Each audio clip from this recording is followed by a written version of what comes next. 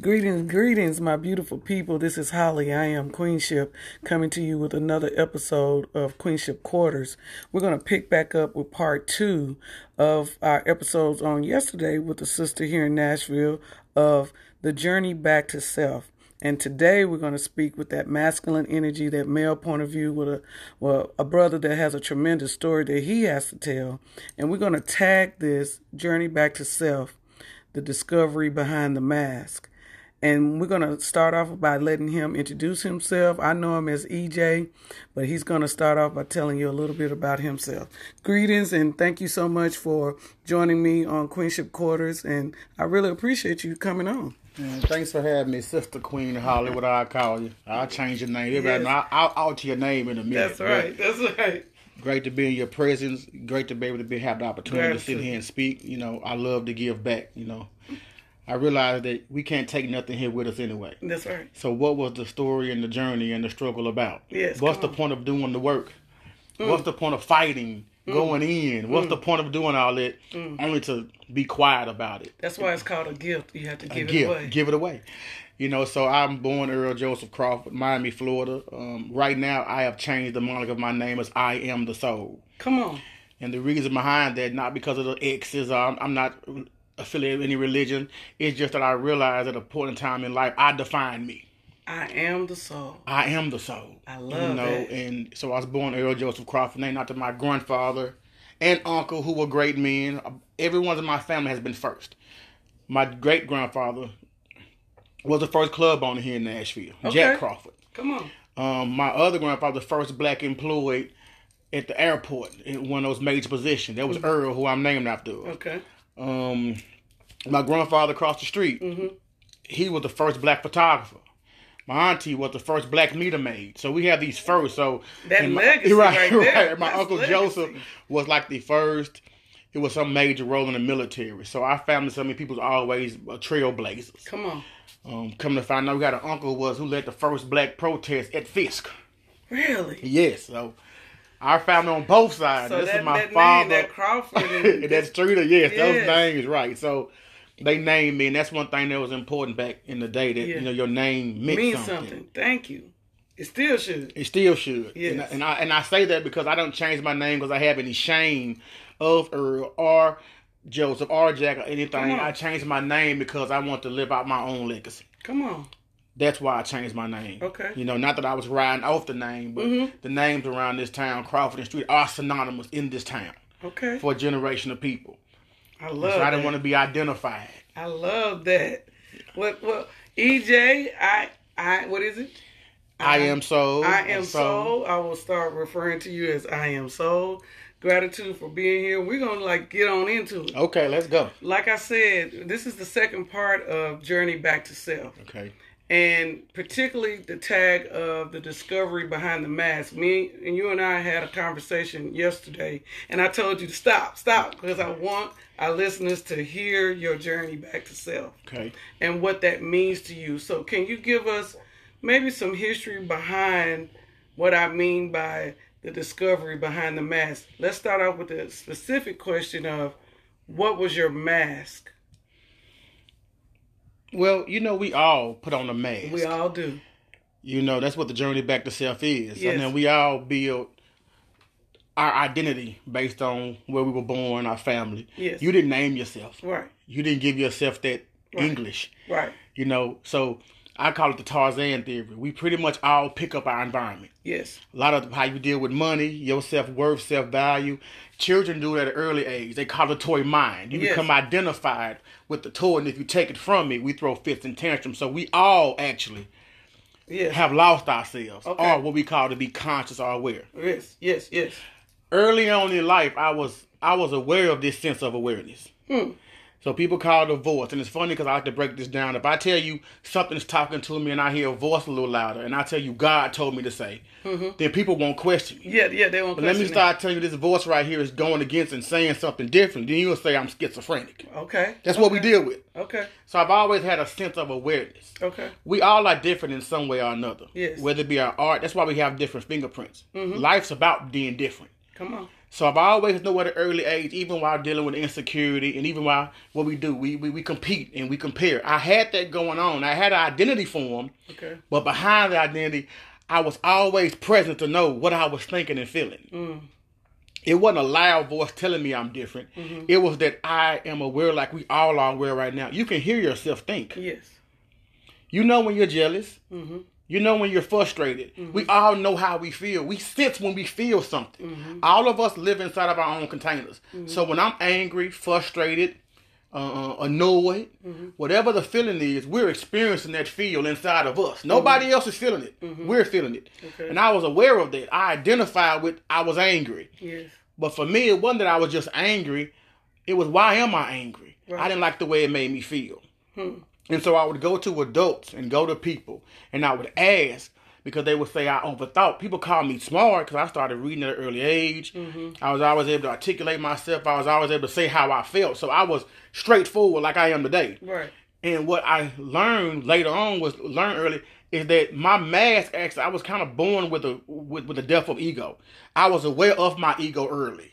Oh. So my transparency and vulnerability was okay. Okay, so that right there, I'm going to put a pin in it because I want you to, I know you say later on in life you learn, but I want to start off with what you realized. What was that mask made of? Like you said, ego was one thing. So let's talk about ego, part of the material of that mask. Right. What back then was the ego of EJ? What did that look like? Even some of the same things I deal with and we dealt with as adulthood. Being seen as different, being called different, standing out, being talked about. And that's why a lot of people, dress alike. The ego was fear of being different because you knew you were different. So how did that ego project itself to other people? Because at that time you really didn't know how to balance it. So how did it come across to people? Was it like arrogance? Or how did the ego show to other people? Well, it turned into arrogance. At first, it was expressive. It was, I don't like what's going on, and something's not right here, and I don't like the way I'm feeling.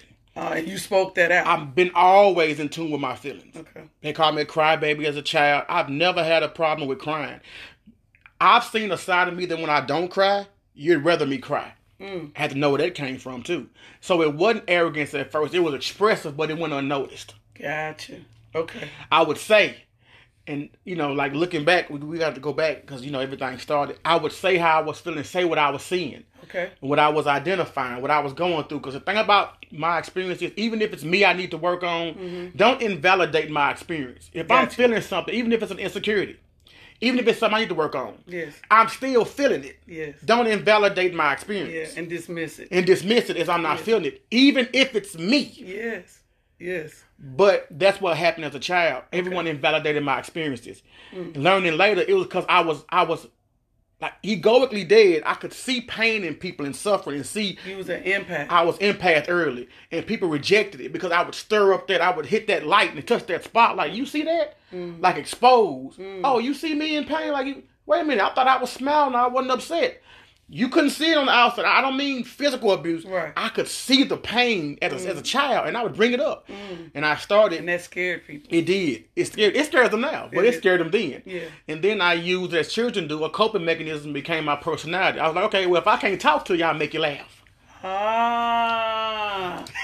You see? So that's when the mask start coming down. The mask start coming down, yes. Okay. I make you laugh. Because I can't identify, and I'm being called you young, and everybody has these statements. You'll know when you get older, and you don't understand. And I would ask a question, and people tell me that's just the way it is, or that's the way. It is. And I was having different experiences. Like I said, I've been a driven child. I was a go-getter child. I've always, like my sister, who was interviewed yesterday. I've always known what I wanted and knew how to go get it. I don't know what no means to this day. Okay. I know you can't stop me. The only thing I deal with that most people is impatience. Okay. I'm impatient for my manifestation because some seeds take long to germinate.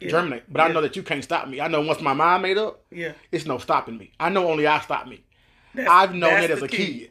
That's the key. But you knew that early on. Early on. Now, I'm 42 now. So we're talking about a time before we didn't have YouTube. Yeah. We still was in the generation of what goes on in this house, goes in the house. And then we have people who think that the trauma of our parents and grandparents 1,000 years ago, we're talking about under 100. Our parents saw hanging. So, not to get into that, but this matters when it comes down to your growing up, because children are all growing different generations. A lot of our parents are doing what they was told, are doing the best they can, but they're emotionally closed off. Yes. And they're giving us information to survive. A lot of our parents gave us information to survive on. A lot of our little daughters didn't know about their periods. Not because the mother didn't want to talk, because the mother didn't tell about the period, because when he gave me a period, the slave owner will come in and start mating you. So a lot of stuff was given to us. We're talking about under 100 years. Yes, that's right. So we're going through trauma way before I knew trauma. Exactly.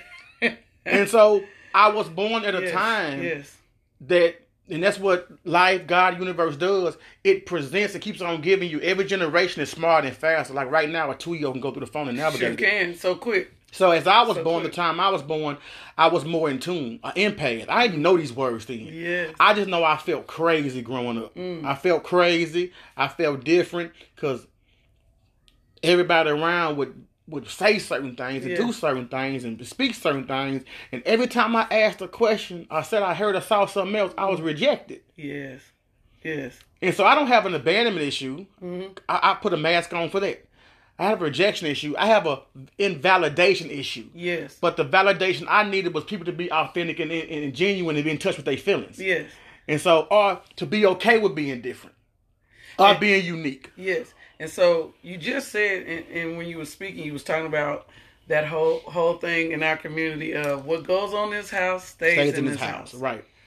Talk about how that is so detrimental to us as a community of people, because we don't talk about stuff like you said, and it's only because of that survival mode that was passed on, in generation after generation. How did that affect EJ growing up, not being able to speak on things, and how did you sort of build up this wall to be the comedian? Right. Well, George DeGrasse, great book called Post Traumatic Slave. Yes. I love that you said that. Yes, I love it. I love it. You know, so first thing I thought about when you talked. I love it. And what it does is, though, generational curses are not just passed down genetically. Yes. Epigenetically as well, which means Tarzan. I tell you, my theory is we live like Tarzan. So generational curses are passed down from darkness, stuff that we don't talk about. We don't talk about it. Speak on it. We don't talk about it. Yes. And see, what talking about it and being vulnerable and transparent or being healed or whole means is that I have got in tune with some things that I wish I could have done differently. Even though at the time I've done them, I wasn't where I am now. Exactly. But I can own that where I was emotionally and the reason why I've done certain things, and I've healed from those.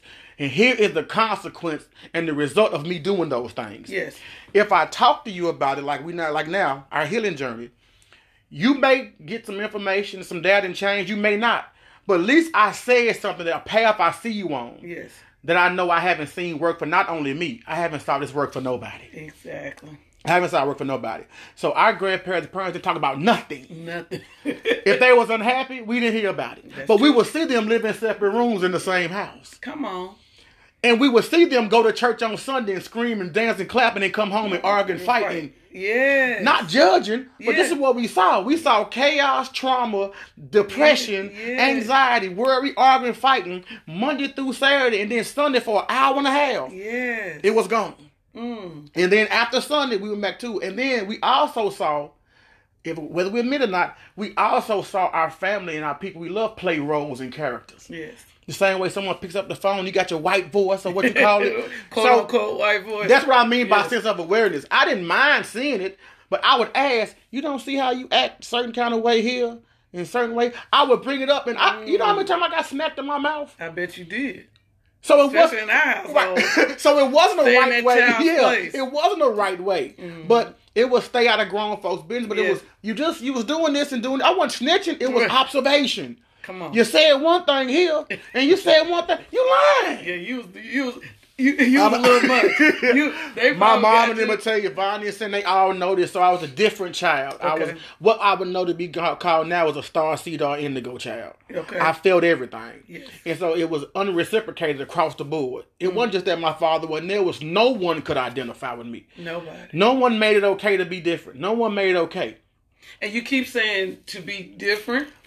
Because but do you Different. Is that the word you think now? Yes, At this age, it's something that we all have a capacity to do as we grow and heal.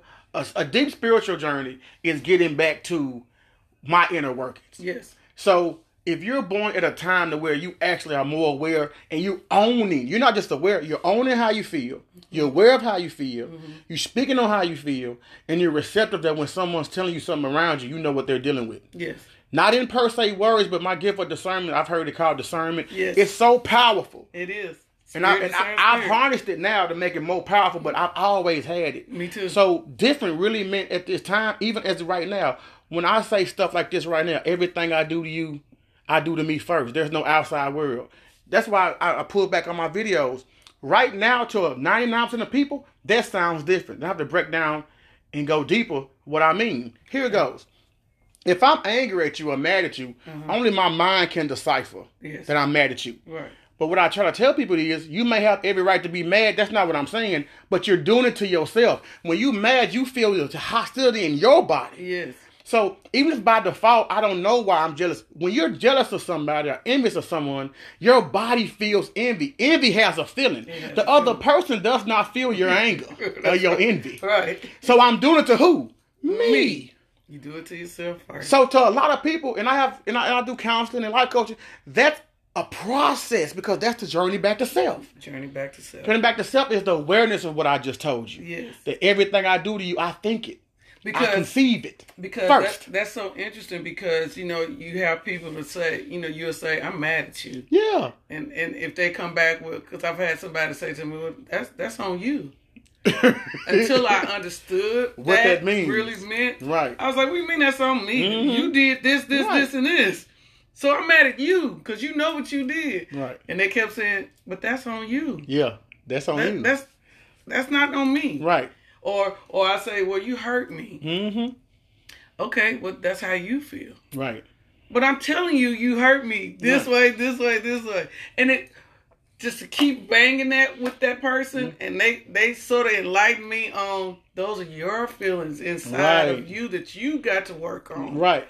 And yeah, you can tell me, and then I can acknowledge it. Right. I acknowledge it. I can acknowledge it. I said something, I did something you disagree with. Right. But that's how you're feeling, the story you're replaying, how it's making you feel, it's on you. And how long you keep it replaying it's on you. What you give consent to. Come on. And condone. And what you give consent to. And I give a lot of little examples. I say, listen, we both melanated. I couldn't say you was if I called you a 6'3" tall white woman, you would call me crazy. You would never give consent to being called white or tall. Yeah. Now this sounds juvenile, but it's not. Mm-hmm. You would call me crazy. You would never give consent. But let me start calling you some stuff that your negative self-talk done said about you. Self-talk? Come on. Self-talk. Let me call you something that you calling yourself a hell. Yes. And watch you react and respond. We talked about it's still that consent. Yesterday. It's consent. About the first person that hears all you speak out is you. It's you. Self-talk, inner talk, whatever you we want. Always projecting, reflecting, or deflecting. If I tell you, I say, listen, right now I'm getting back in shape. I'm finna run a 30, 35 mile. We deal with this a lot in our community because people always project their feet. We're projecting always, deflecting or reflecting. Mm-hmm. Reflecting is we're talking about going in. Yes. Projection is, I'm finna go run a 30 mile marathon. And my mind's made up. I'm getting in shape. Somebody say, your fat ass ain't gonna run that marathon. Exactly. You're not talking to me. My mind made up. Right.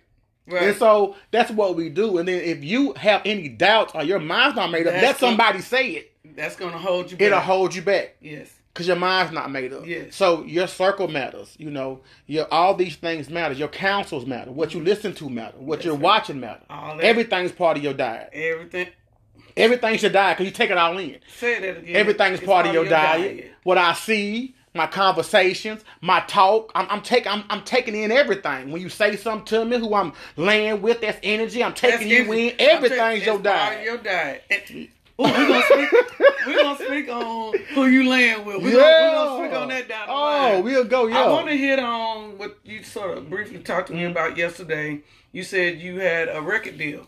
Right. When you was younger. Let's talk about that and how some of the conflicts during that time of your life you experienced. Right. Okay. Well, part of the mask is part of everything you're living under is the Well, Carl Jung has our life broke down in stages. So at a certain age in life, you want to be, money and rich and want to have, acquire things. Are you energetic? And certain age of life, you're about to, service. And so at a young age in life, I was here to prove people wrong. I proved me right of using the talent, which was to entertain. I'm great with words. I could sell water to a well. The thing that come my gift is if I believe in it and I'm dancing on it, the passion behind it will sell it. Okay. And people, that's one thing people would tell me. They wouldn't tell me I was different. They wouldn't tell me you great mind. They would say, bro, you can sell anything. And they was like, if I had what you had. That's what I heard growing up. It was stuff like that, know.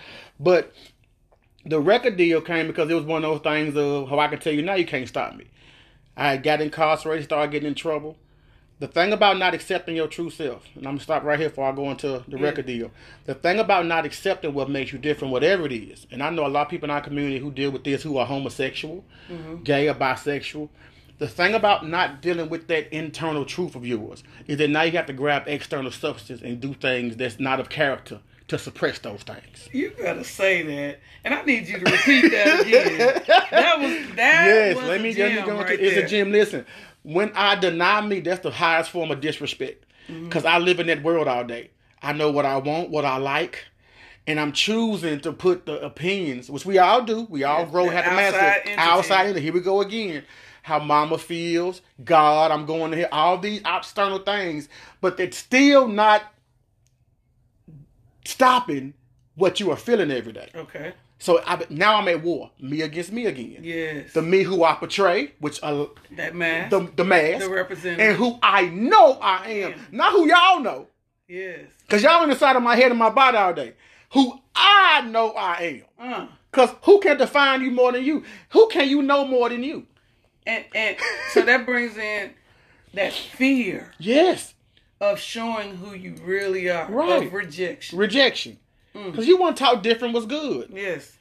We weren't taught different was good. No. Not like as a class, as a course. And then you learn from your environment. That's what I mean. You actually picked up insecurity. You can teach security. Yeah, because you're not born insecure. No. Children go out and rock on the middle of the street naked. They sure do. You actually pick that up. They're very fearless. So and that becomes part of your story. You pick it up. So your worth and value, even though we have to go and relearn that because of the broken structure of the family, being told it's certain things, the same way if you take a child and tell them they stupid from 2 years old, they'll grow up thinking they stupid. Yeah. Your beauty in things can be taught. Now, you might have to learn to accept what makes you beautiful and what makes you different from everybody's around you beauty.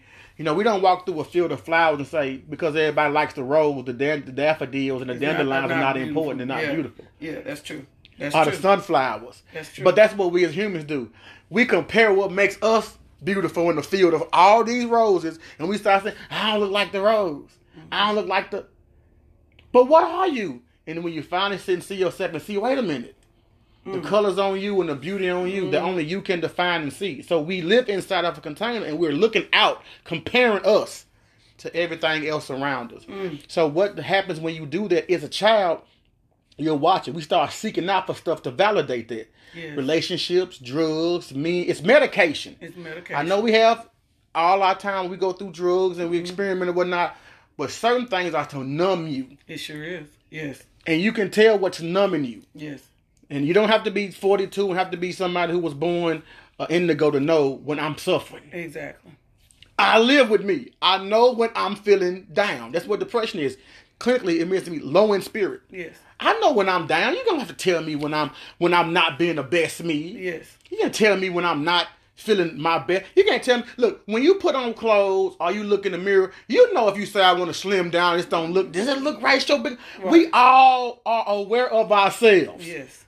If you have what I have in you and you have a soul, you're not a clone, you're not a robot. Yes. You can hide it, run from it, disidentify with it. It's gonna be there. Ain't it there? It's gonna be there when you wake up, when you come back from that running away from it. It's gonna be there. And it don't go, and it never goes away. And you can't leave it at the altar. And you'll wake up 81. Wait a minute. You can't pray this away, baby. You might. I'm just telling touch on something with some church folks. Yeah. You can't leave it at the altar. I'm church folk. Ex-pastor, ex-all. You can't leave it at the altar. You can't pray away trauma. You don't know where it came from. You can't fix a broken state in the same state of mind it got learned in. That was what I always talk about changing of the mindset. Renew, and if you take biblical text, it tells you renewing the mind. That's every day. That ain't once in 80 years. It's an ongoing renewing. Ongoing. So we gotta renew our minds. Okay. Now you'll went somewhere, but I'm gonna keep taking you back. Because I want the listeners to hear some of the stuff you went through during that time and what you discovered. Okay, what I discovered was I started escaping drugs, selling drugs. I was hustling. I moved out the house at 14. My mom got married. Mm-hmm. You know, I've always been independent, so you can't tell me what to do. I ain't bringing every book home. I never identified with school. I've just known school is for some. And the thing about me, when you hear me talk, I'm never going to categorize. Okay. And so I'm so open to being judged, and because I'm so transparent, everybody's path ain't the same. And my path has unfolded so immaculately that when I say what I say, it means for me. School wasn't for me. Okay. Gangs wasn't for me. Groups wasn't for me. Okay. Bunch of friends wasn't for me. That's me. Okay. You know, church wasn't for me. We're gonna get on that in a minute. And I knew this at an early age. Okay. But what I still didn't have was any support. You know, my mom was a single parent. Everybody around me selling drugs. I saw I was good at it. I saw I had a mouthpiece. Okay. And then I saw I was good for words and started putting words together. And I was like, you know what? The people everybody look up to are rappers. Yeah. I can be that. That's nothing. Okay. You know? Okay. So I was selling drugs. Same lifestyle. Okay. Went and met the D-boys. Talked them into it. They gave me drugs. Put me on. So I was a drug dealer. You know, real drug dealer. Drug dealer. Going to school, coming home with chains, telling mama I found him as my friend and stuff. It wasn't nothing I really enjoyed or liked because I saw it. Here's the thing, still aware. Okay. I was aware of people giving me their rent money. So understand, you can't be an empathic drug dealer. You too much. I never heard of such. Empathic drug dealer. Because I know I'm destroying you. And you taking on all that y'all energy. live in the projects, and I know you're gonna get it anyway. But I'm actually knowing what's going on in your household. I'm dating your daughter. So I'm knowing that this is rent money y'all spent. Our car's getting took. And I'm knowing that you spend it on. So that wasn't going to work for me. Because I felt my hand was in it. Yes. Okay. So that didn't work. I was like, I can't sell drugs. Okay. Started selling weed. Same thing with weed. Weed was okay. And at the early age, then I moved back to Florida. Back to Florida. Okay. And while in Florida, I was coming across some of the guys right now, y'all know, that Trick Daddy. Like a lot of people from Pocket. I've met pretty much everybody in rap, the earlier generation. I remember meeting them at certain little shows and concerts on the beaches and whatnot. And they always stood out. The popularity, the validation that they got. Okay. The artistry was the thing that I tap into now with Kratom. The validation was the same. Yes. You know, it was special ed day in time. They had the swoops and the Kwame. So we saw artists was like, okay. Yeah. The only thing I saw that was accepted for being different was artists. Yes. If the artist cussed or rap, the creativeness. Yes. So that's where the creative came in. Okay. You know, before the record deal. Okay. The creative came in was, it's a way to express myself that I wouldn't get no opportunity to express myself at that age. Okay. And rap and music became that. And like for many people at my age, you know, 79, 15, 14, it became a way to express how you felt. Okay. In a comical form, in a form that resonated like rhythm. Was that a successful time for you doing rap? Yes, it was successful. It was successful. I saw that you can get a message across or people listen more. You know, it's like teaching your child A, B, C. We learn everything through rhythm. It's a rhythm to life. That's everything has a rhythm. But it was great because it gave me validation. And what happened with that time for you? It became the go-to, which means once my mind is made up, I'm about to go get this, and this from this. And I did it. I did shows. I rap battled. Okay, so you conquered every step you wanted to in that. Right. And then it was time to move on? It was time to move on. Really? It was before the deal. It was the time I did before the deal. Then it was now that I know I have a skill. Then it was I need to look the part. So here's where the robberies came in. See, understand the robberies came in. Okay. Guys around me who believed in me. He was from the street. You know, was out in the street still hustling. Man, you know, if you got this and get a deal, we get you to New York. So the whole thing was to get me up and to get the money from the robbers and whatnot to produce an album so they can get me out of Nashville. Okay. So no good deed goes unpunished. So we started, you know, sticking up people. Wow. Yeah, and it wasn't like on the streets. It was more so like if you worked at a restaurant and you knew what time they came with the money in the safe. So it was all inside jobs. All inside jobs. Yeah, so one of those jobs ended up getting us in trouble.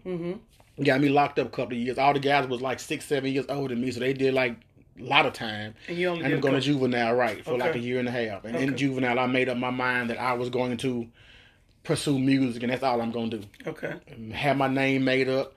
I understand the power of stillness. I've been incarcerated a few times. That's why I'm being still now. I'm like, I'm not going through these things again. Oh, wow. I understand the power of stillness. Okay. When you are set still by choice or by force, it allows you to download and reflect. Yes. And that's what happens in those cells. So when you were locked up and having to sit still by force, what ran through your mind, and then you ended up back in jail? Why did that happen multiple times for you? Habit. Also fear. You know, as men, speak on fear. Fear. Had a child at 14, left it out. So I had a child during this time of being out in the streets. Had a child at 14 years old, my first child. And it was, how do you provide for him? Okay. And my father was present, but he wasn't present. And every time he showed up, he would buy gifts, which I ended up repeating that. So he was there, but he wasn't there to be able to pour or to do what we're doing now. Okay. You know, most times I've learned as a parent that you being present is more powerful than anything you buy. Yes, that's it. That's what I'm so grateful for, that I knew and I was aware of my children's life. Mama, drama, all of this. I get a note to you, gonna know I'm there. Yes. And then if something goes on, which during that time the mom was young and doing all the crazy stuff, then I knew it was gonna be a gap of time. I knew when it came a time, I'd be able to tell them why they had that gap of time. Exactly. Okay. You know, but it wasn't gonna be no I disappeared in the band. It wasn't gonna be. But I knew even then, up until I had more knowledge to give them than finances. And as a man, you know, they kind of drives you to get more, which is what the mask comes in again. Okay. So the mask when I got the record deal, when I got out, they told me I had to move. I ended up getting a record deal, 1.5 million, 100,000 advance. Oh, wow. Made it happen. Same thing, same process. You know, met the people, management good, you know, just to speed it up. Got to start getting around more people. And here's the thing I always deal with, the same way the guys that whatever, people would always flock to me. So I became the center. I was the one who would always talk. They liked not only my talent, people liked me. I didn't know early in life why people liked me. Okay. At first, with the mask on, I thought it was me. Right. I didn't have as much drugs as the other guys who was out there selling. I didn't have as much toys. So what was it? People like talking to me. It's like, you got to have that. Yes, you got to. So you think that what you doing is why you have. You think it's because you talented. And because you, you know, you cute or everybody like you. You got gift of swag and you think that's what it is. It's not. They're drawn to you, and if you didn't talk, they would like you. Scientists did an experiment, put 100 people in the room and blindfolded them, and they all drew to the corners of the room when they started running back the stories of everybody's life. Everybody's stories and frequency and vibration was the same. So you would identify with the energies of people you're around. So I got the record deal, and everyone got greedy. That's usually how it happens. Yes, you know, same story. You know, put together a group of guys around the town. Some older guys was involved. Had a vision, the same way the vision right now for my family, the Empire. It was like Wu-Tang. I wanted to create a down south Wu-Tang. So I wanted multiple personalities. Because what I get is, and what I know, my natural born gifts, I understand unification. Exactly. I understand the power of harmony. Exactly. I've always understood that if you don't identify with me, you're going to like somebody. Yes. Teams do it all the time. That's what I mean. My logic breaks down the simplicity of life. Okay. I see this working, and I see what don't work. Yeah. And put together a group of guys, and we got a major deal. Okay. Right here in Nashville. Didn't have to move away. Okay. It came to us. Okay. And it was sabotaged from within, from theft and bad management and deals. So it ended. Really? Right. How long did that last before it ended? About 2 years. So that was trauma, depression. It was short. And then I started back up my own company and traveled and toured. And while traveling, touring on my own, I did great. You know, I got medium success. But it wasn't that I realized that I got success. It was that what I kept thinking was every time I made something happen, it was going to make me feel different. And I was making everything happen. And then that time was to reflect again, like incarceration. I realized I felt the same. The same struggles I was having as a teenager was still present. while I'm on tour, while I'm on live, while I'm around some of the major artists in the world, while I'm in my new car, while I just bought a house. I bought a house at 15. And I bought a house after the deal. So I've always had it, but it never changed the way I felt. So the things that you had didn't change the space within. It didn't. It never did. And speak on that a little more. And also, let's go back to the fear. Okay. That fear that you were feeling, that never left you for a while. No, it didn't. And so, journey back to self, what were some of the steps you did to work on getting rid of the fear? What were some of the things you experienced to say, that's fear again? And where does that come from? And what did you do to work on not having that fear sort of dictate your steps? Right. 'Cause it had been fear the whole... Even as a child, when I would do everything and knew you couldn't stop me, I just do it scared. I think somebody ended up publishing a book on that later. The fear never actually goes away. Those knots and butterflies in your stomach, it can or can't work out because your brain is just it's right. 100,000 thoughts all day. Most of them negative. Stifling. It can get stifling, right? So okay. I would do it scared. Okay. So what the fear did, it would prepare me at a younger age. It crippled me as I got older because the fear became more fear, like fear of growing old. What can you say to the men that are listening about confronting fear as a man? Oh, man. If men don't yield and allow themselves to feel or face those fears, they will live them out and project them onto everybody around them. And it will destroy the very connections that you as a man who are here to create and cultivate, the very essence of you that makes you that man, you'll destroy the very essence of you because you're not allowing yourself to feel. And feeling is important because as a man, we're made to dominate and control and to cultivate and create. It's just our nature. It's not nothing that I don't make the rules. Right. We build things. We find out how stuff works. Right. You know, we have an energy that it's a disciplinary or order or a boundary border. You know, we have just as many thoughts as women, but we are able to kind of process our emotions and put our logic before the emotion. Y'all compartmentalize. Right. We're more nurturing and emotional all across the board. Right. So without that there, with that being perverted while being there, it destroys it. Now, we all learning from mothers and fathers and everything. Yeah. But that man not being there, that father not being there, or being there and being toxic, from experience, this is only my experience, I've seen that's more damaging than him being there. A broken man at home, beating and abusing and disrespecting the women is more damaging than him not being there. Wow. Yes. Yes. I can see that because you're there supposedly being the protector, the provider, and you're stripping and tearing away the very fabric of balance that you're there for. Yeah, that harmony between the feminine and the masculine. Yes. Wow. So I'm not saying abandonment is greater than... Right. I'm saying either way, an unyielded, unhealed, unbalanced, unprogressive, unevolved man is detrimental. He's destroying it being there and destroying it not being there. But it's not that he's not there, he's not here. He doesn't want to feel. And you saying he's not here pointing he's within. Not home. It's not within. Okay. And so as a man, we were told you don't cry. The same thing's passed on to our generations. We don't deal with it. We don't face it. And even if we ain't got the answer, we figure it out. So we don't know how to women have oxytocin. We don't know how to reach out and let someone know I don't have all the answers, have it all figured out. So being a man is not showing quote unquote weakness because you feel. Right. So what is that? Talk about that for a man's perspective. And then growing up feeling like, okay, I can't show my feelings because that's going to make me look, as they say, weak. Well, is that true or is that false?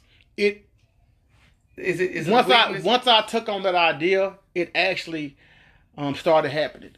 Because I started not speaking up and not saying things. So even I've been married twice. Okay. And not that I was a doormat or a walkover, I didn't still see certain things, but you start letting things pass. Gotcha. Pretty much like conformity. Okay. This is just the way it is. I'm the only one made this way.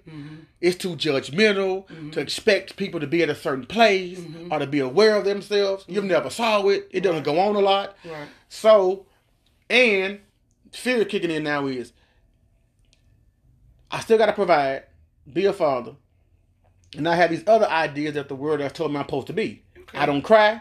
I don't say how I feel. I figure it out. So we got that going on.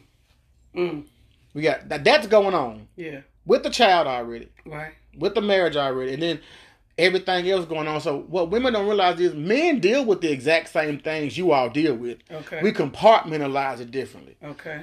We'll sit the emotion behind the logic, but we'll never go back and deal with the emotion. Because we still have to feel it. Emotion is feeling. I don't do before I think. Everything is a thought. It starts with a thought. It starts with a thought. So what a man can do is, because your brain's a computer, he can keep on foldering and compartmentalizing everything that needs to be dealt with. Yeah, I'll get back to it. I'll get back to it. Women are more, we can do multiple things. We can deal with our emotions. We can still do stuff we need to do around the house. We can still hold down the job. We can still work in the marriage. And we work through our emotions. Y'all sort of, like you said, put it in the file. Right. And they say the woman is the most weaker vessel. They only meant physically. Mentally, once you awaken and you realize what I'm about to say right now, which someone might hear, it might be a man. Well, what are you talking about here? So got all these different symptoms. No, women are emotionally stronger than men. Okay. Men are just physically stronger. Right. The stuff like you just named, the ability to even, because here's the thing, you have to feel it. You're forced. Your design makes you feel it. Yes, exactly. Innately. You try to innately. Yes. Feeling is where the power come in. Huh. And what do you mean by that? Feeling is where the power comes in. Feeling is where the power come in. Because we move through our life based on what they call it, reward. Okay. Or suffering. Or pain and suffering. What feels good, we move toward. Okay. And what doesn't feel good, we move away from. Okay. You don't go touch a hot stove right now because you know it'll burn you. So when we allow ourselves to feel, we do less of the things that hurt us. We quit repeating the things that hurt us. And then we also are aware that the things that I hurt from, other people hurt from, so I don't do it to them. See, healing makes me feel that what I know it feels as pain, I felt this pain, I don't want nobody else to feel this pain. Because I know what it feels like to be cheated on, hurt, lied to.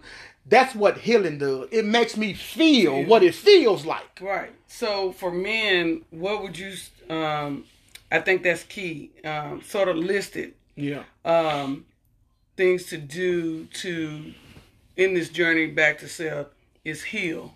Oh man. Okay. Heal. So that's on the list. To confront the fear. Confront all fear. Listen, these fears that men have, they don't talk about. Okay. Fear of growing old. Okay. Fear of getting fat. Fear of being inadequate, not adding up. Fear of becoming your father. Fear of losing your sex drive. See, these things that men don't talk about. Your testosterone starts getting low in men at a certain age. True. So look at me, like I just had to cut my hair off last year. But this is a fear though. Okay. And but what I just named, isn't that what women think about too though? Yes. See? Yes. In my 50s now, 53 now, I'm worried about menopause. But what I'm worried about this extra weight. I can't get out. My snapback takes 2 snaps now. And so remember, just like I said as a child, the things that I didn't accept as a child, I went to drugs. Yeah. I went to disassociating, not feeling disconnected. Yeah. As a man, that doesn't go away. So this journey of renewing and healing and being whole is a lifelong journey. Yes. It's not a destination. Yes. So the ego, the mask, it takes on new forms. Gotcha. Sometimes you have on multiple masks. See, the word integrity means to be, I'm the same way all the time. Okay. Integral. Okay. You know, even a police officer in a uniform, he goes to work, he's a police. You don't come home and put handcuffs on your wife and kids. It's a role. So people play roles. I'm one way with you. Okay. I'm one way here at church. I'm one way here. And then when I get home, I'm really who I am. One way with my husband. Integrity is you get me all the time. Right. Okay. And being integral. Okay. So what men do because they don't feel is they need something to cultivate and control. That's why they cheat. Men don't have to have a bunch of women. It's that I need somebody to dominate and control. And this has been not old or boring. It's not that the woman is doing anything. It's that I'm not growing. I'm not doing everything I do to you, I do to me. I'm always projecting, deflecting, or reflecting. So when I'm mistreating you, I'm mistreating me. An abuser is abusing himself. That's true. We heard it growing up. Every time somebody accuses you of something, they the ones doing it. Mm-hmm. Listen. Yeah. A man does not allow himself to feel, he's going to destroy everybody. He's going to control and dominate the situation. And the key to that is whatever we are... cover it up with finances. Yes. And whatever we're seeking in someone else, we need to seek in ourselves first. Whatever we are seeing in someone else is reflection. People, we are reflections of, especially if you're in a relationship. We are. And you're soul connected. That's your reflection. Right. And people ask, what is that? And so when you are talking to that soul connection partner of yours, and you saying, well, I see this in you and you doing this, you seeing your reflection. You see your reflection. A good relationship will show you. Yep, it does. That's a good relationship. It does. People think, oh, no, that's bad when you always noticing this, and this. No, if you're a good soul connection for me, you're going to show me. Right. And then you're going to also allow me to work on those things and enhance me in the process. Right. Not tear me down. Right. It's a way. So that's what I want to ask you. Sometimes we've come across, and I've heard women talk about being in relationships with that alpha male. Yeah. That man that is such a man's man that he's not feeling, that he hasn't held himself accountable or attached to his own feminine energy. Right. So what would you tell our sister queens about that alpha male and what we should do? Because we love him. Right. And for some reason we're drawn to him. Right. What can we do as women to sort of make it a safe place for you to feel? Okay.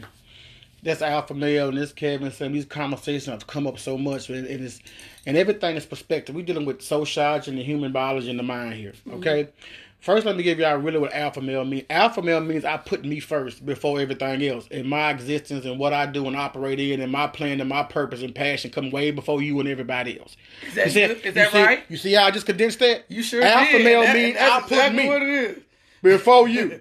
And everything else. My importance, what I like, my sex drive, woman, I choose me and don't consider you at all in my plans. When I sum it up like that, it sounds different, don't it? It sounds different. That's what alpha male means. And then you like it. Right, and you seek self first. So the reason why women, I'm going psychological, go deep. Come on. The reason why women like you because it's the very thing you want to do, and your nature and your primitive nature won't allow you. See what I'm saying? Some women can. You wanting the strong man and wanting the man that's loud, that's primitive. That's what we call the reptilian brain. It was a time when women didn't have the resources they have now. Right. Let's not go deep, but even the construct of marriage was to make you a man's property. See, let's go there. Let's go there. Listen, it was a time when it was a couple of years ago, it wasn't factory jobs, accounting jobs for women. You had to rely on the man. Yes. Not maybe. Had to. Only a few hundred years ago. Right. Because of the jobs that were industrial and they was heavy, strenuous, right. what they call civilizing jobs. Right. Doesn't minimize you. It's just what it is. Physically, right. It's demanding on a woman. You couldn't do it. Right. So y'all had to. Okay? So the alpha male was still being presented in a patriarchal society. Gotcha. Based on the Romans and Greeks, because they always dominated their women anyway. Men in certain cultures didn't feel like the women had no power no way. Yeah. Yeah. So I ain't gonna get into us being prisoners of war and get into. We can go to many conversations because I know who I am and know really how we got here. Honor us, so right, we honor our women. We have, and that goes back also to slavery. We're gonna go back to that in a minute. Yeah, so because we dropped the ball. Yeah, we dropped. Yeah, okay. So we're gonna have to because to go forward, we have to go back. Yes. It's one thing we have to realize. Like my story is great because we can go back and tell you how I got here, and because where I am right now, all was a journey. Mm-hmm. And so where we are as a people, always a journey, and it's a starting point. Mm-hmm. Okay, so let's lose my train of thought. An alpha man chooses himself. We all innately know that only one body fits in that coffin. Mm-hmm. Now understand, we like it because it presents an area in us that we still insecure about. It's that taboo thing you can't have because you can never have an alpha man. An alpha man is not going to raise another man's kids. He believes in having his own kids. So this ain't about the high value man. A man makes some kind of money. The alpha man is just aware. He's dealt with a few women. He's not going to choose you, your children, over him and his peace and his sanctity at all. Does that simplify it? All this stuff people going into, that's too deep. And what they call the beta man is the man who will deal with it. He will allow you because you are a woman and you still have people you're attracted to. And he knows that you might not be his taste because you like the alpha man. You like the built guys and the guys who really ball out because it's exciting to you. It's a lot of women grow up without a man there. So a sense of excitement and also a sense of strength. Alpha men and some gangsters, they carry guns. It makes you feel, let's get there. Okay. The sex is wild. It's there. But a lot of this stems from what we call daddy. This is psychological. Yeah, it sure is. A lot of this stuff stems from father issues. Yeah, exactly. and the man again. The basis for I want our men listeners, our brothers listeners to know, it all boils down for women is security. Security. Feeling safe. Now look at the content. Look at the content. Look at that. You're right. Now say, alpha man, he only gonna make you feel safe and he'll fight. Go ahead. That's what I'm saying. And that's what I was good. Go ahead. He ain't gonna secure you. Yeah. You know, that's our initial thing we need when we looking in a partner is to feel safe. Is to feel secure. Right. To feel protected. And that's what he's supposed to do. But when you're dealing with that alpha male, it's that false sense of security when he's in the streets or that thug. Right. It's the false sense of safety. Right. Because he carrying that gun and you thinking that's cute or whatever, and that's I'm feeling secure and you feeling protected because he gonna fight somebody over you, not seeing that that's really some toxic stuff because you can't even be you or even speak to somebody because they so jealous they gonna fight somebody every time you even look the wrong way. So we as women have to figure out what we mean by I want to feel safe. Right. I want to feel secure. Right. And it took me speaking in therapy to be transparent about what is it about the romantic relationship of being with somebody that is fulfilling for me. And I had to really take pause and think about the safety and the security, what that meant to me. Because we as women need to figure that out. Right. Because we are so quick to, like you said, to be drawn to that alpha male or to that man.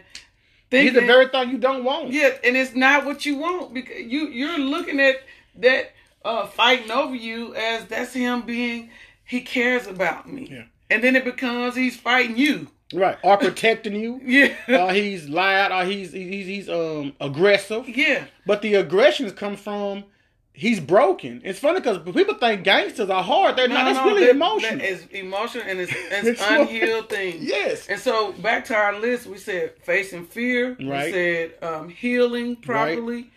Right. Where is that spiritually for you as a man? I know we briefly talked about your time with the church. Right. What was the pros and cons of the church and how journey back to self, how that played in the journey back to self, because a lot of people think all you need is go to church. Yeah, and I did that, and then during the time after being a young father and drug dealing and getting a record deal and that being terminated and me being on the road, I went through what we call maturity or spiritual awakening. Okay. I was always aware of the voice there still. I had met a few people by this time because I had been on the road. Okay. So what I got to see was a different part of the world. Okay. I got to leave Nashville. Yeah. And this also helped. Yes. I got to leave Nashville and meet people everywhere. You got to get out of your home. And it opened me up. Yes. So it opened me up. And as I was starting to meet different people, I've always read. I never stopped reading about Buddhism. And I want to know because the innately thing, part of me want to know who and what God is. What is this feeling in this download I'm always getting? And it's okay to question that. Yeah. What is this? We've been taught not to question that. Right. Okay. And so when I came back to Nashville, because after this time, it was my second record deal had gone wrong. And what I got to see being in the industry was the very things it is that I don't like about the suffering of people that was around my family in my neighborhoods. It was still going on in the industry. They had everything. I got to meet all the people I love and got to really sit and talk with them and be around them, and they were miserable. Oh, Holly. You want your paradigm broken? That's why I tell people, go after. I'm one of the people, I'm going to go after and get it. Okay. Because the whole time I realized now, I was trying to change the way I felt. But go and put your whole heart and mind and soul to something, which a lot of people are starting to do now, awaken. Mm-hmm. But I've been that way for a child. And get everything you put I've got everything. The girl I wanted in high school, the girl I saw on a flyer, I go get it. I'll manifest it. And then you get it and feel the same. Do that with your dream and then get back there and realize, did I just for real want to get here? Mm. And now that I'm here, I hate it. Mm. So you've gotten I got out behind the scenes. All the finance, you've gotten on tour, all the material things, you've gotten all this, and you still felt the same. Wow. It was still there. and that's the misconception that people think that the money's gonna change. Right. Or it's gonna change that or get rid of that. Or what we all call that void. Then they tell that void. Mm-hmm. That good looking woman is gonna change that. Right. So getting there and you still felt the same. Right. And then they tell me. So now I'm asking about it because I communicate. Guess what the next question, the next answer is? Well, go to church. You can't fill that void with nothing but Jesus and God. There you go. Okay. And so you know what I did. Well, that's the answer I keep getting from everybody. Right. So let's go see it. I go in. Okay. Now that's another segment. That's a whole. So I'm tapped in. Okay. I'm in my mid-20s. Okay. And I'm taking it. Okay. So this is what I'm dealing with. This voice I'm hearing. This awareness I have. This love for people. Okay. So now I take on church. Okay. I jump in head on. Theology school. Oh. So you talking something about when I deal with religion, I deal with philosophy of it and all. I don't just deal with somebody that went on Sunday. Right. School. Run a faith-based halfway home. Taught it. Youth pastor. Commentary books. I got $1,000 on books and all the Bibles. Okay. King James Version. Totally went in. Right. Okay. The feeling wasn't leaving. Wow. Wow. I'm teaching and leading, bleeding. Like this thing is there. So I stopped doing porn. A lot of stuff we dealing with, like, maybe it's because it's porn. Maybe it's because I'm having sex and I'm not married. So I'm married to everybody I dated. It never left. Wow. You ain't hearing me, Holly. Wow. It never left, baby. It never left. It never left. And so I did that for years. Afraid. You steady more trying to feed it. And you still malnourished. Wow. I knew I had to go deeper. So deeper than quote unquote church. Deeper than church. Because I'm in church dealing with the same stuff I'm dealing with in the streets. I'm doing music in church now. I'm doing sound in church now. I'm making money in church now. I'm speaking in church now. Wow. I'm going from city to city with church now. Wow. I got spiritual fathers who ordained me, bishops who have ordained me now, and I'm still broken. That thing that's gone now, we'll get into, was still there. Okay, so since we heard that, to sort of get towards our ending here, what made it, or what got you to, is... Because these other things, obviously, it was still there. Right. What was it? What was it? The it? The it. What's the it? The it after everything you try, every relationship, everything you try to acquire here, that you try to find external, in people, places, things, money, even the idea of God and church and our Christ and our children, everything you try to find external, you'll never find it. It's already in you the whole time. And all you got to do is accept it in totality, your whole journey in love. All the stuff that you hate about yourself, stretch marks, the pain, the mistakes, to feel love and to know that God is within you already, you have to own your entire journey and accept it with no judgment and own everything about you and walk in it. And you will be healed and whole. That's it. That's it. That's the answer. We got to close out right here. My brother, I really appreciate you. I appreciate this time. We can continue, I'm sure, on 2 more episodes of this. But those are the quarters that you're talking about. The quarters of the queen, the quarters of the king. So gratitude for being here. I really appreciate your jewels, your knowledge, what you gave us today. I hope all our listeners have gained something from this. Again, I'm going to leave you with queenship quarters is the whole being of the queen that we deal with. Each quarter is mind, body, and soul. Queenship, we're empowering each queen 1 crown at a time. It is not a trend, it is your divine essence. Until next time, peace, love, and light, and much love to you all. It's definitely keep talking about. Greetings. This is Holly. I am Queenship. We're just gonna real briefly pick back up from our last episode, part 2 of Journey Back to Self, discovering behind the mask with Brother EJ here. Because I think it's something that we cannot leave you guys without talking about. We had briefly at the end was talking about quote unquote church and the effect of church, the concept of how God plays a part, or how we feel Jesus or the church plays a part. So we're going to continue with him on that, and he's going to sort of explain to you what he's come across in speaking on this with people. Oh yeah, so the journey that I went through at first, music, drugs, and entertainment, that void was there. We always hear about that hole in your soul. I'm on a journey now to get rid of that. I want it gone. And now I'm more serious about getting rid of it because I've already had record deals. Right. My children doing okay. I'm okay financially. I'm more self-aware than I ever have been in life. Okay. I'm aware that this voice now of what's going inside of me has to be of and from God. I'm aware it's called discernment now. I'm aware it's called an anointing now. Have all these new terminologies now. Okay. So I jumped head in, studying religion. Because all that Bible say is go to church.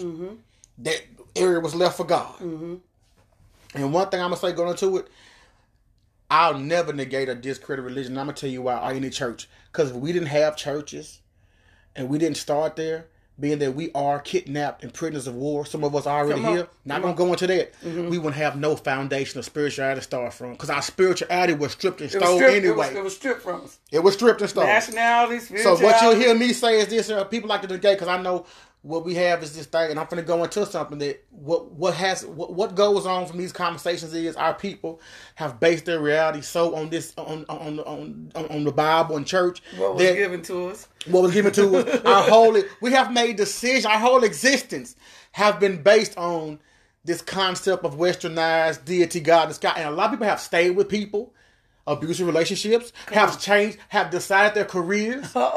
You could preach some people. A lot of people are still right now. My old pastor used to say, if I step on your toes, say ouch. I have to give a disclaimer.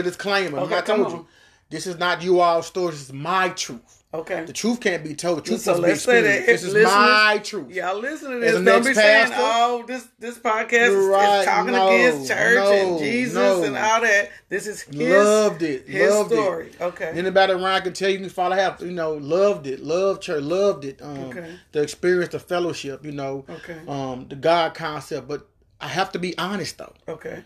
I have to be honest. Okay. As an ex-pastor, as a student, as someone who taught it, as someone who read deeper, even before I started knowing about the other. I was doing this before I knew about our civilization. I didn't know about Egypt and all this stuff then. Right. But what I knew was the feeling wouldn't go away. Okay. And so, also, what people don't know is a lot of your mega pastors and big preachers, they know what I know and what I'm going to say on this podcast. Okay. Here's what they know, and I know getting into it is going to get hope. Stay with me. Stay with me. Here's what a lot of you all don't cut us off. Don't cut us off. Listen, because if you have been to seminary school, what they are to school, and learned the law of psychology and mass psychology and herd psychology, then what I'm about to say right now is about to cause dissonance. Okay. Because a lot of you have built your reality, where you're going to go and who you stay with and what you're not going to do and experience, whatever that is, on a fear. Okay. Let me go and lay it all out. Okay. Even though you still do it and hide it and do it in your mind and some sneak off, you have built in. Okay, the Bible is allegories.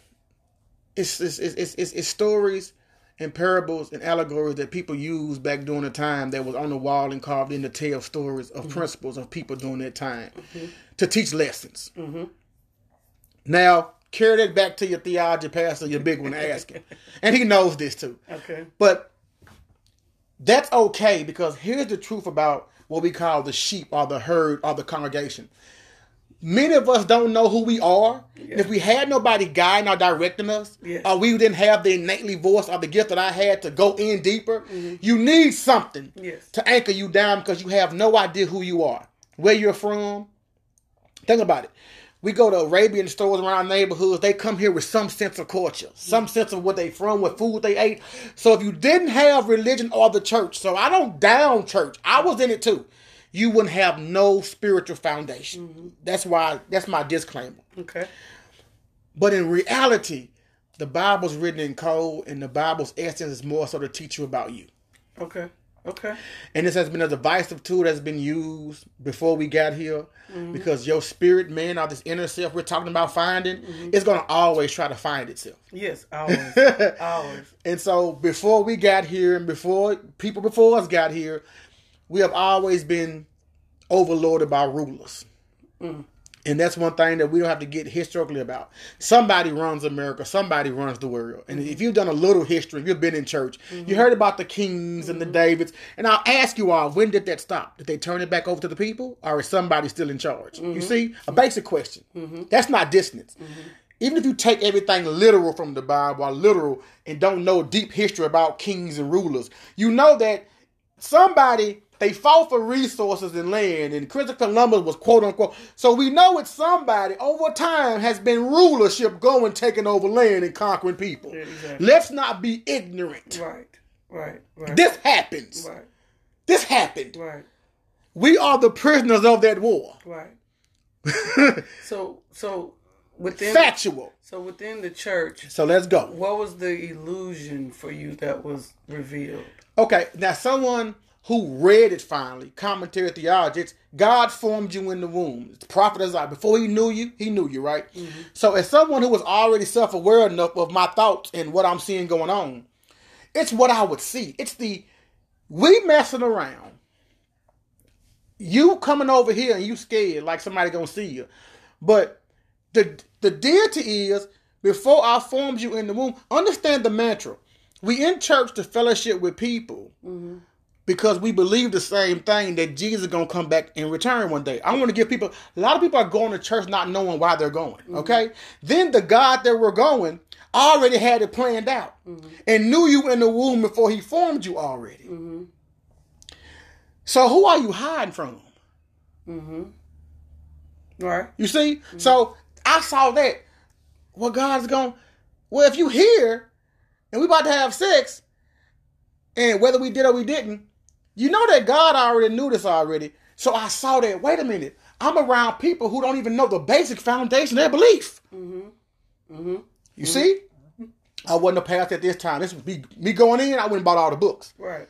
And they said, well, lean not into your understanding. So I started talking to other men. That's why I ended up going to school and taking school for. But what I saw the illness of people saying one thing. Now, the thing about the streets is, if you smoked dope in the streets or did drugs in the street, we all knew it. You didn't hide nothing. If you was a freak, we all knew it. Right. It was nothing hidden. Right. I could see it. We knew who was. I'm in the church world now. Understand? I didn't start. I'm not a church baby. Right. I'm in this thing at 20 plus, present. Right. Seeing all of the fakeness. Right. Not that I care about fakeness. It's that I see it. I don't have to go deep. Right. I'm seeing the lie, I'm seeing the phone, I'm seeing them talk, the clicks and stuff or whatnot. So I had to learn later that your relationship, people gonna be saying, it ain't about the people, about God. I get out, I'm going there. But I'm telling y'all, when people come in church, what they see. We actually coming in church to see power. Understand? We done heard about walking on water.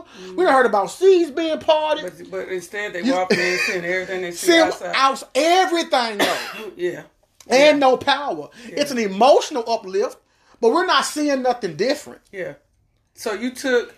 I took it literal and took it to heart. I was ready for it. Yeah. And so from that and sort of breaking that illusion and seeing those things you were seeing, you did you walk away from the church? No, I got deeper.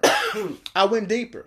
And that's what they leave the church? No, I left that one. And I found myself going to different churches.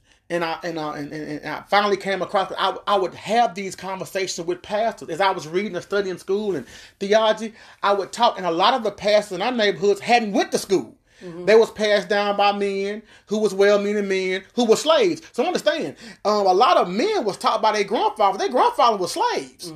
They taught. So no man can teach you ownership, freedom, do things he never had. How can I pass down something we didn't have 100 years ago? Mm-hmm. So that's what I started realizing. So the questions I had the question I was posing to the men, they didn't know. Mm-hmm. And a lot of pastors would get intimidated by that because I would challenge them as well. But I was challenging men who I knew weren't living the standard anyway, and I didn't care. I never told nobody some of the stuff these men I didn't care because I saw men as men. Mm-hmm. They had a great gift to speak. They encouraged people, and I understand the law of reciprocity even then. I didn't care. Like right now, I don't care if they have a jet or have an ATM in church. I don't care about it. I understand the law. If I'm giving you something, feeding your soul, I'm giving you something. The reciprocity you give me, like an artist or like anything else you do great. I don't care that pastors are rich. I don't get into that. But I saw that nobody was doing what they were screaming for on Sunday.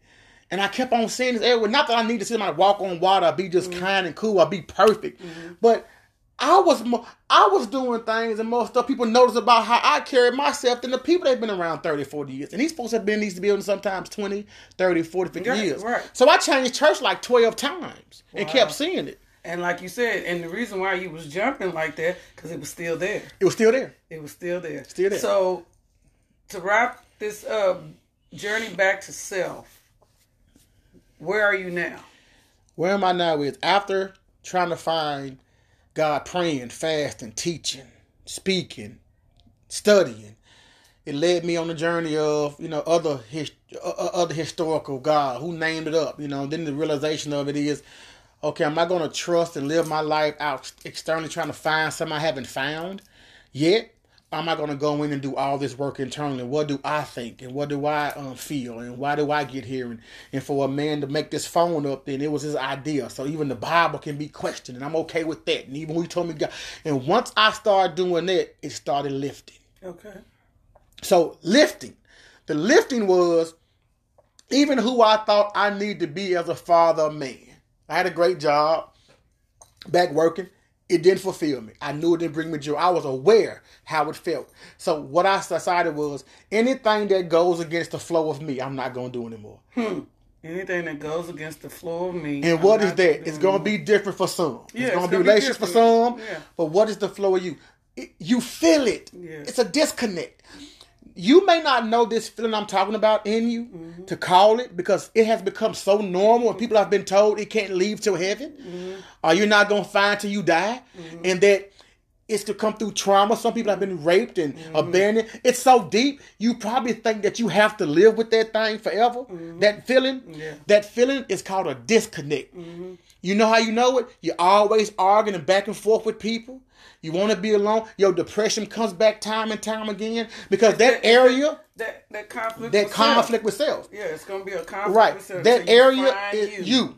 That area is made for you, and that you has to be defined and be accepted because the war that you're in right now is thinking that you're going to find that outside of yourself. And understand that that's what we're talking about with the journey. The journey. The journey is that conflict that going to the church or going a person, drugs, or all alcohol, of that. That's all part of the journey to understand that you got to go through to get to, and you got to go if you're truly seeking you. Yeah, that's the question. If you truly get to a point in your life, I need to know who I am. And when that happens, you can't walk away from it because it's like you said, it's gonna stay there. It's gonna keep eating at you. It's gonna keep pricking you until you genuinely, intentionally seek you out. Right. And once you seek you out and find you, it's nothing like that peace. Nothing like it. It's like you said, nothing outside of you can deter that. You can't. Nothing outside of you can make you feel like, because once you got it, you can't go back. You can't. You can't go back. You can't go back once and you ain't got nobody it. gonna make you go back. Right. Now you might digress a little bit because our human in this flesh maybe desires, other flesh, but then even in that fulfillment, you will not let it linger as long as you did before. And that's why I turn my name to I am soul. I'm the observer of that. Soul. You think you believe in souls yourself? No, you are the soul. Like the observer, the one to hear your thoughts, and that comes at a cost too. And that's what it's no easier said than done. The same way it comes at a cost. We lose people. There you go. Now you know when the caterpillar is becoming the butterfly, and it's shedding its old form. A lot of people and habits and things, careers, cities we picked up at that state we were in, we're not there anymore. We made those decisions from the conscious level we was at then. That's right. We chose that person from the lack of self-worth or the lack of self-awareness we knew about ourselves then. Then, yes. When you own and go on this journey, most of the things that you picked up on that lower side of yourself, and not less than, not you're better than, it's, we call it vibration. Yes. And people think that's a new age term, but they've been saying it their whole life. I don't like their vibe. What do you think you're saying? Right. Ain't it funny how we go into a room and tell the vibe of a person when it's low, but no one seems to identify the vibe of a person when they're high? Yes. Yes. Certain people can pick out a low vibration all day. And so I'm not saying anything new. We all are spiritual beings. And in that spiritual being, we got to understand the higher and lower self is strangely mixed. Right. So we have both. That sun. That's and that why I moon, can see it. That sun and that moon, that masculine, that feminine, that light and that darkness, that shadow work versus the light work. All of that is mixed in all of us. So, like you said, when you walk in a room and you can pick up on the lower self vibration, and you're that high vibration coming in, they have to come up to the high vibration. They do. Like they used to say in the church, light and darkness can't lie in the same spot. It can't. And light's going to win every time. Right. But you won't even know that until you know you. And that's what being awoke or awaking in the quarters mean to me, is that I can't explain and tell you if all the conspiracies people talk about are real in certain areas. I can in the industry. But I know me. It's regardless of what y'all all believe, nobody can know me like me. I'm awakened to me. Woke meaning I don't follow that like you. I don't subscribe to what you subscribe to. And we live off this in every area. Discrimination, bias, prejudice.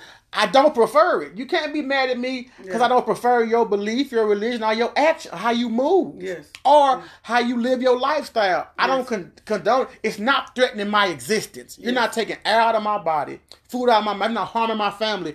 Why do I care about what you do? Life should be that simple. You're not threatening my existence, all the existence of people I care about, and you're not threatening nobody. You're not riding through the streets with an AK shooting down people or shoot. You're not threatening nobody's existence by living the life you choose to live, regardless of what you choose. And that comes from not knowing that, because once I know me, and I fought to know me, and I fought to love me, and I know the journey and the hell they take to go through, I will give people so much leverage and so much empathy and sympathy. I accept them on their journey, because I demand you accept mine. But my suffering is gone.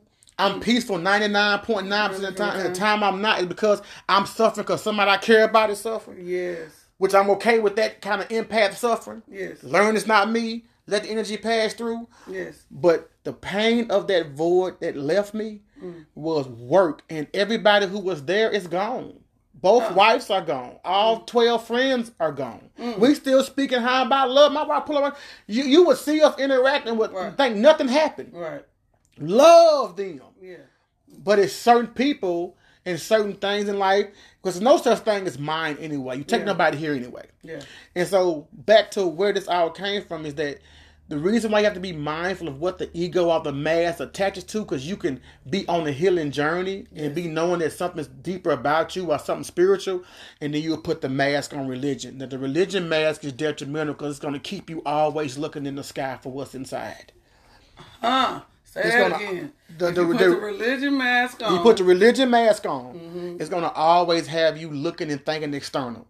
And the thing, and what's detrimental to waiting on a savior is that you negate your responsibility to change the world and change yourself. And that's why you can't pray it away.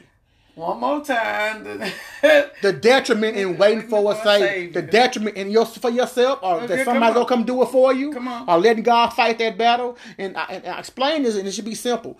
You know, and I like to use the story of Ahmaud Arbery. Now, a lot of people know this story. You remember that guy that got killed. Now, you know that they didn't do anything. Yeah. And what made them do something was the people. The people united. I'm not going to go deep into it, but the people created chaos and started posting, and then something was done. So you can't negate your power and wait for somebody. You can, but that's what we have been doing, and that's what it means to be awake and to be spiritual, that you can now see, wait a minute, why was nothing we're doing changing? And we're all fearfully and wonderfully made. Right. And so It's the God in you. And that's the journey to self. Yes. That's the war, the struggle. What you mean calling God? I'm not saying I tell the sun to go down right now. I'm the great God and creator of all things. It's just I know the God in me because I'm created in the image of God. And I've made a lot of my life what it is and was based on choices and decisions I created. You are the creator of all of that. So to wrap this up, I need you to give our listeners a quick list of while they're on this journey back to self, while they are discovering the things that are under the mask, the several masks that we take off and put on. What can you encourage them in a list form, some things that they can do along this journey of discovering what's behind the mask? I have a book I'm writing too called The 5 Stages of Healing. And it's 5 S's. Saying how to hear, I got S. Okay. I love C's. 5 S's. Okay. The book I'm writing right now is called The 5 Stages of Healing. The first stage is C. Okay. You have to first see that maybe you didn't pick your family. Maybe you didn't choose that trauma as a child, that molest, that rape, that father, that abandonment. But you have to see that you are the common denominator in every situation going on in your life right now. Come on. Okay. You are the one picking the guys back. You chose that job. You are actually taking steps. Right. And making decisions and choices. You have to first see that. That's the one you had the baby with. You have to see that I played a role. What role did I play in this? That's it. I don't mean the stuff you know as a child you went through. I'm not negating your childhood traumas. Right. But right now, today, you are playing a role. Okay. So that's C. That's C. Mm-hmm. And then you need to seek. Once you see, you start seeking. Why am I doing this? Okay. See and seeking. See and seeking. What are some of the things that happened as a childhood? Mm-hmm. What am I insecure? I'm seeking now. I'm seeking. Why am I behaving this way? Why am I attracting the same type people? Okay. Why am I unhappy? I see I'm unhappy. Mm-hmm. I see I'm in the abuse relationship. I see I'm in the broken space. Mm-hmm. Now I'm seeking, I'm finding why. What are the two? Then you search. Search is now I'm searching. Seeking, search. Now I'm searching for tools. Gotcha. Okay, now we need the resources. We need the tools. To work on searching. Working on the brokenness. There you go. Okay. And when the student is ready, the teacher will appear. It sure will. And what I've learned about searching is when Alicia Keys said it, when the pain of staying the same becomes greater than the pain of change, you'll do whatever it takes to heal. Okay. When you can't take no more, and that's people. And I suggest that you don't wait till the breakdown because a lot of people don't return from it. Yeah, that's why we have so much bipolar medicine and some people on lidocaine and stuff, because your brain can't take but so much. Your body produces chemicals every time you have fear. Like if you have fear, the mind can't determine the difference between you being scared or being stressed. Mm-hmm. Stress is the number one killer of America, not guns and drugs. And stress is your emotional. Stress is your emotional management of how situations in life turn out or don't turn out how you would have preferred. Mm-hmm. It's how you manage how you feel when life does what life do. That's right. So okay? See, seek, search. And as you're searching, maybe search out some therapy. Mm-hmm. Somebody you can trust. A counselor. Okay. Some people right now are doing YouTube or whatnot. Mm-hmm. Some people are starting to realize I am into some of the stuff that church told me was evil. I'm drawn to astrology. I'm drawn to these things. Mm-hmm. Search out. Yes. That's what being open is. You got to see, this is not working for me. Let me find out. Okay, listen, search. I have to search. Okay. Search out. Search that out. Okay. And then surrender to it. Surrender. See, seek, search. Now surrender. Surrender is, I've already seen. I know it's me. Mm-hmm. I know I got work to do. I'm working on it. Mm-hmm. I'm searching. I got maybe a group of people I talk to, or maybe a therapist. Mm-hmm. Maybe I'm reading some holistic books. Mm-hmm. You know, I'm questioning everything. Now you gotta I'm surrender. So the work can start. There you go. So the work can start. Surrender. Because it's a journey. Surrendering. Because the more we hold on to not holding ourselves accountable or really seeing the reflection in the mirror, the harder or the longer the process is going to take. Right. So you got to surrender. Right. And that's what it means why you can't leave at the altar. You can't leave this journey at the altar because there's more stuff going on that has to be back revisited and faced. Yeah. People have been touched traumatized, divorced, beaten, abused. You got to go deal with that thing. Yeah, you got to revisit some stuff. Feel it. Yeah, feel it. Own it. Forgive them. Forgive you for staying there. Yes. Know why you got into it. Know why you stayed so long. Yes, that's part of this journey. Okay, so seek, search, surrender, and what's the last? Save yourself. Come on. That life preserver. Please save me from me. Save yourself first. It's not selfish to put you in your healing first. Wow. Even on the airplane, they tell you, grab your mask first. If you was going to be a lifeguard, you better learn how to swim, because you go grab somebody drown, they'll pull you under. The tools, the techniques you need to be emotionally whole and balanced. Save yourself. What's the song? That's my song. Save yourself. And it's funny, the book is called the James Shaw Jr. Theory, because you know James Shaw Jr., the guy at Waffle House, and I use the analogy because I said I don't negate beliefs and I don't discredit God. And I said, it's not that I don't believe in God. I don't believe it's a white man in the sky with a beard playing chess with everybody's individual life. That's the difference.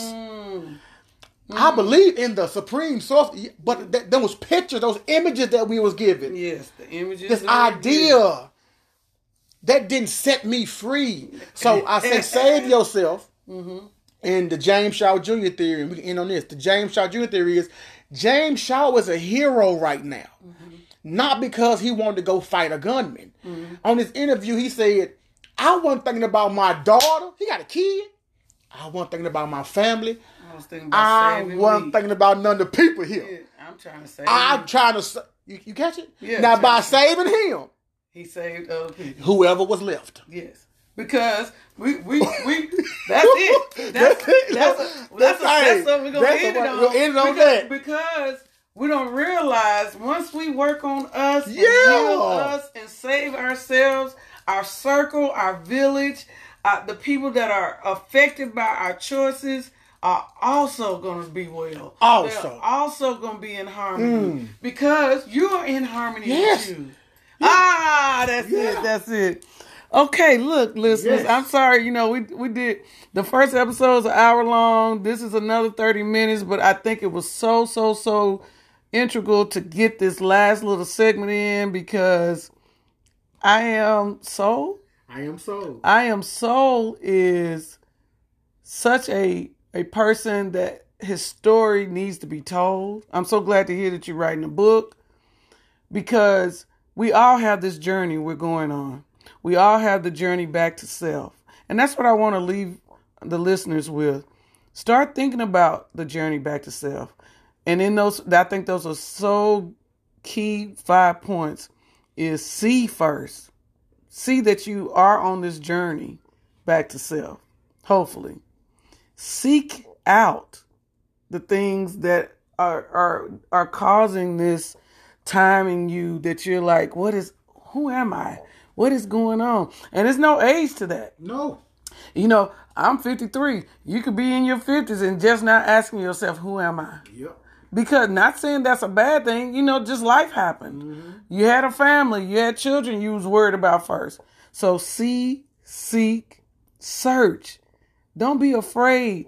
This whole thing in our community, this stigma about therapy, this stigma about nobody. I don't need to talk to nobody, or keep what goes on in this house. No, you got to seek out the resources and the tools and the things in this journey back to self that's going to help you be whole. So see, seek, search, and surrender. Then you surrender, because that whole thing you see the picture where you got your hand in a ball, you holding on so tight to this rope. But as soon as you release it, you see the scars of how you was holding on so tight. So you have to surrender in order. And they say when your hands are closed, you can't receive what God has for you, what the universe has for you. So you got to surrender yourself in order to get the healing. And then the last is saving yourself. It's going to help you save everybody around you, because you're going to save them for putting up with you, for one. And then you're going to give an example for them to do. You have the tools. Giving them the tools. So I'm just so grateful for you, brother. I'm just in such a spirit of gratitude for this conversation. Every time we sit and talk, even off recording, I learned so much. We have a lot of things that we both have studied and know about, but I'm always open to some of those gems that you give me that I take, that you don't realize that I take with me to continue my growth. So I appreciate you. I honor you. I honor your journey. Yes. So thank you so much for being on Queenship Quarters. Thank you, listeners, again for this is an extended. Like we said, we hope you didn't leave us. We hope you stayed on long enough to get the end and get these last little bits of gems that he dropped on you. So again, we thank you. Again, don't forget that this is not a trend. This is your divine essence. Don't forget that you need to seek out and search all the quarters of your being, mind, body, and soul. And don't forget, we're saving each queen and empowering each queen one crown at a time. Until next time on Queenship Quarters, peace, love, and light, and much love to you all.